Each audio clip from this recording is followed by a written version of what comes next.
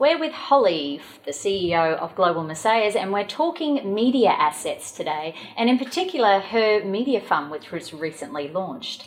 Welcome, Holly. Thanks for having me. So you've got the mums and dads very interested about this media class and how to invest in it, because we don't often get that opportunity. So I'd like you to take us through an example of one and how that has made returns for their investors. Sure. Probably one of the most well-known brands that I could use as an example, it's not one that we've invested in, although I wish we had, is Peppa Pig. I think any parent right now has either a collective groan or is looking at their wallet thinking of how much they've spent on the toys for their children.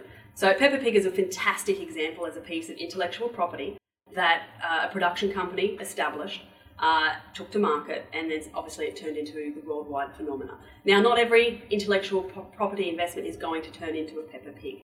There's only so much attention that a child can give the TV at any one point. But it's a fantastic example because if you look at it as a journey across the entire asset class, as opposed to a share where you just buy and sell and you're in and you're out.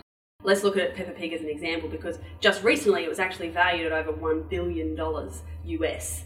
And that's a couple of characters on screen with a UK accent. It's an extraordinarily clever brand. So not only was it valued at that, a really interesting fact is it was created about 10 years ago, or about 12 now, I think. So as IP, it actually sat on the shelf for 10 to 12 years before it actually got because there's an awful lot of competition in the children's animation space. So it eventually got its chance and it took off. What's really fascinating about that is now it has ongoing annuities, probably for the next 30 to 40 years, much in the same way as Wiggles might. Paw Patrol is another one. Even if you look at much older examples of children's animation back to the 2D stages, you have Peter Pan and so on, things like that.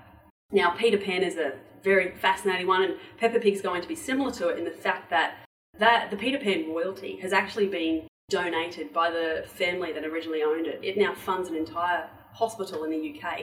That should give you an idea of the level of returns you can actually get on an incredible piece of IP like this. And Peppa Pig, they could do the same thing. So for you as an investor to own a piece of this intellectual property, not only can you get extraordinary returns now and midway through the investment, you can have a legacy investment you can actually pass on to your children or actually donate to your favourite charity. So it's not just about the IP either. This has a lot of other spin-off revenue. Can you work us through all the different ways that you can make money off IP? Sure. And there's an awful lot of ways. I won't go through them all, but probably the top 5 that are among my favourite is merchandise.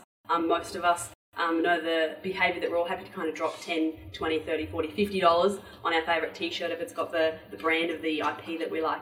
Merchandise, so there's that.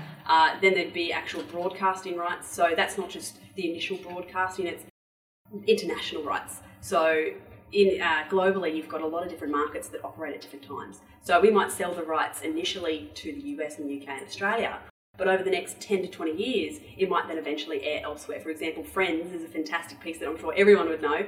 That's only just starting to air in certain Eastern European countries, and of course they love it just as much as everyone else. But it gives you a great example of the longevity of broadcasting rights, even with the changes that are happening in that space. There's still that base rate of return. Other ones would be licensing. So licensing is really powerful because you're actually giving someone the chance to use the IP, but you don't actually have to pay for anything that they create. They take on all of the risk. An example would be, Peppa Pig, for example. Again, if I'm a toy producer, so if I'm Mattel or if I'm someone like that, I go to the owner of Peppa Pig and go, I'll make all the toys. I'll take on all the risk. I'll do all the marketing. Just let me have that license. And Peppa Pig owners get a lovely fee for that, but they don't have any risk. And that's really attractive. So that's just 3 ways. There's at least 10 or 15 that we can look at, and I actually look at it through all of our media assets that we examine. They have to have all of that. If they don't have all of these revenues, I'm not interested. For the level of return that you can get from media compared to other investments, it's staggering. Fascinating. I'm sure I could talk for you on this for another hour. Thanks for your time, Holly. No problem.